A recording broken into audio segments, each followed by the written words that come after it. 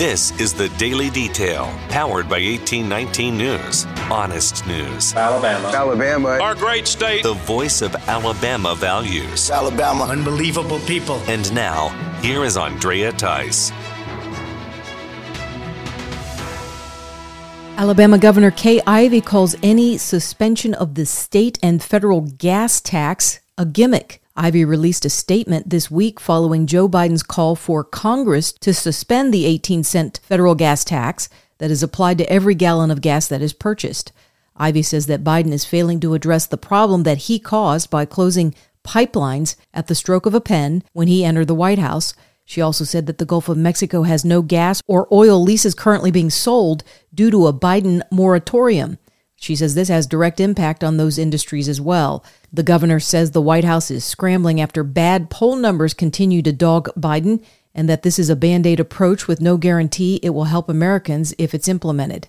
A federal judge has dismissed a lawsuit this week that was against the state and National Democratic Party. The lawsuit was filed by party members Randy Kelly and Janet May. The two claim that the state party bylaws that were incorporated back in 2019 violate a consent decree that was designed to increase the representation of minorities within that party. They also invoked the Voting Rights Act in the lawsuit as well. U.S. District Judge Austin Huffaker ruled to dismiss the case after he reviewed the filings and heard oral arguments from both the defendants and the plaintiffs. An Alabama man's murder case has been overturned by the Georgia Supreme Court. The case was against Tuscaloosa native Justin Ross Harris for the 2016 death of his toddler son. 22-month-old Cooper was left inside a hot car while Harris was at work and died hours later. The jury overturned the case against Harris due to evidence that they say was extremely unfair and prejudicial in convicting the 41-year-old Harris. He was convicted of malice murder in the death of his son Cooper and was sentenced to life in prison without parole. The state Supreme Court determined that there was sufficient evidence to convict Harris in this case, but that evidence regarding Harris's sexual activities to get out of an unhappy marriage should not have been admitted and was allowed to influence the jury. Harris will get a new trial as a result of this state Supreme Court ruling. He was also convicted of sex crimes against an underage female, and those convictions will remain in place. Operation Washout turned out to be a huge success for law enforcement officers in central Alabama. The multi-agency endeavor resulted in getting non-compliant sex offenders and fugitives back behind bars. US Marshals for Central Alabama led the joint operation of federal, state, and local law enforcement, and it occurred for about 2 weeks. 18 arrests were made in the Montgomery area. They were of already convicted felons.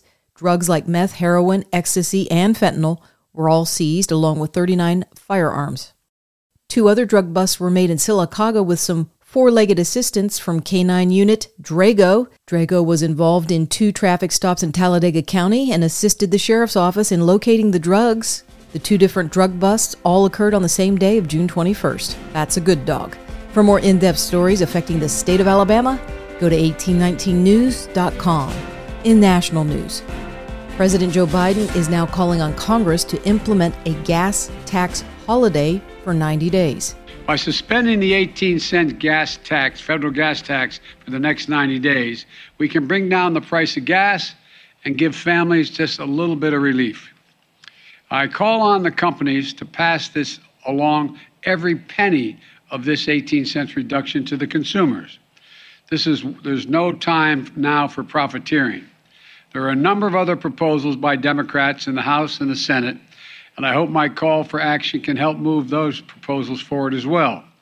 Biden's plan is being called a gimmick by at least one Republican, that's Governor Ivey. It was also called a gimmick by his own Democrat colleague. Former President Barack Obama referred to the gas tax holiday when he was president and Biden was vice president.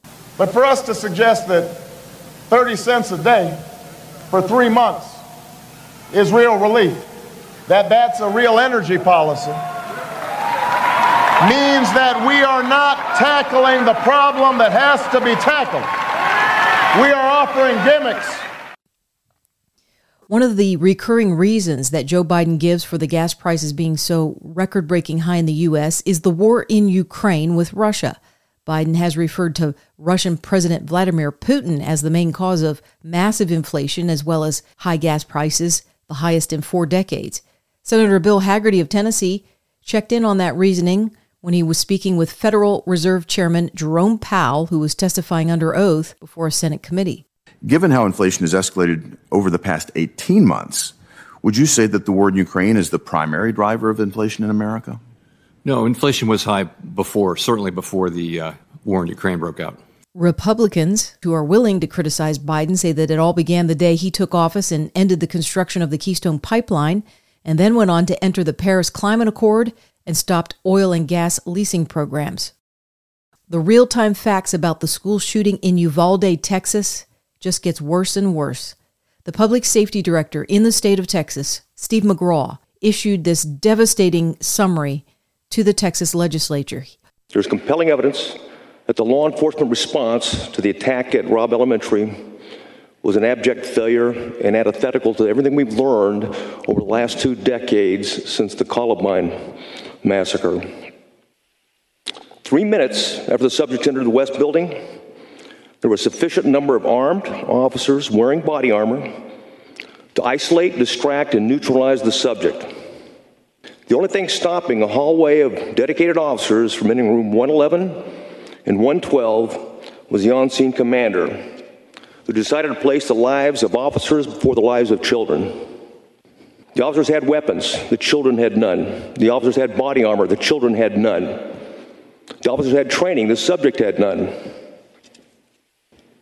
1 hour, 14 minutes, and 8 seconds. That's how long the children waited and the teachers waited in rooms 111 to be rescued. And while they waited, the on-scene commander waited for a radio and rifles. Then he waited for shields. Then he waited for SWAT. Lastly, he waited for a key that was never needed. Over in Florida, the man who wanted to be governor of that state has now received federal charges from the U.S. Department of Justice. Andrew Gillum is accused of committing 19 counts of wire fraud and soliciting funds with fraudulent promises and representation. Gillum is also facing charges for making false statements to the FBI. Gillum ran against Ron DeSantis back in 2018, narrowly losing that race to the Republican. In 2020, Gillum was found passed out in a hotel room with 2 other men, one being a male escort who had overdosed on drugs. Baggies of crystal meth were also found in that hotel room. 2 Georgia college students finally get their settlement payment. The U.S. Supreme Court ruled in 2021 that Chike Uzabunam and Joseph Bradford had their constitutional rights violated when Georgia Gwinnett College officials told the 2 men they could not speak about their faith publicly on campus. Now the Alliance Defending Freedom attorneys for both men say a settlement amount has been reached of more than $800,000. The ADF says this ends 5 years of litigation due to the fact that the Georgia Gwinnett College leadership tried to dodge accountability for their illegal actions against the 2 students. You're listening to The Daily Detail from 1819 News. Be sure and check out Right Side Radio as host Phil Williams asks an important question. How's that working for you? So let's look at it. Where's Transportation Secretary Buttigieg? Buttigieg is nowhere to be found right now. I think he's busy trying to get charging stations set up around the nation for electric vehicles that people can't generally afford. But Buttigieg is not doing a whole lot of talking about the supply chain. And then on top of that, you got Secretary Granholm, Energy Secretary, who laughs when she's asked, what is the plan for unleashing American energy? Literally laughed. But on top of that, it's the Biden energy policies. How are those working out for you? I'm asking you folks listening, how's that working out for you? Are you enjoying the Biden energy sector plan? Are you enjoying the Biden spending plan? How's that working out for you? Well, let's keep that one going. Daily Caller, dated June 19th, so that'd be just a couple days ago. Daily Caller says, Energy Secretary makes a bleak forecast, signals concern about gas. Oh, well, at least she's concerned finally. She's not laughing anymore. Energy Secretary Jennifer Granholm warned on Sunday while on CNN State of the Union that it will be a tough summer, as she speculates that gas prices could continue to climb. The U.S. Energy Information Administration projected for its June short-term outlook that average prices of gas per gallon will be around $4.27 in the third quarter. I think higher than that. But on top of that, she went on to say, now, President Joe Biden's upcoming trip to Saudi Arabia, noting that Biden has asked for all suppliers around the globe to increase production, except in the United States, where we were energy independent a year and a half ago. How's that policy working out for you? He is going right now to meet with the Saudi royals, to ask them ostensibly to increase their production, to put more on the market in order to drive the price down. And yet, this is the same Biden who just not long ago promised to make the nation of Saudi Arabia a pariah because of his claims of, not claims, but there was the Washington Post columnist Jamal Khashoggi who was murdered. But he chose to go ahead and make them an example of everything wrong that Trump did trying to forge relationships with Saudi Arabia. He burned that bridge, and now he's going back to ask them for something. How are those Biden administration foreign policies going for you right now?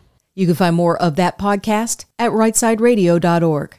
I'm Andrea Tice. I'll be back again tomorrow. I look forward to updating you then. Alabama. Our great state. Alabama. Of Alabama. This has been The Daily Detail. For more up-to-date news, go to 1819news.com, where you'll find honest news and Alabama values.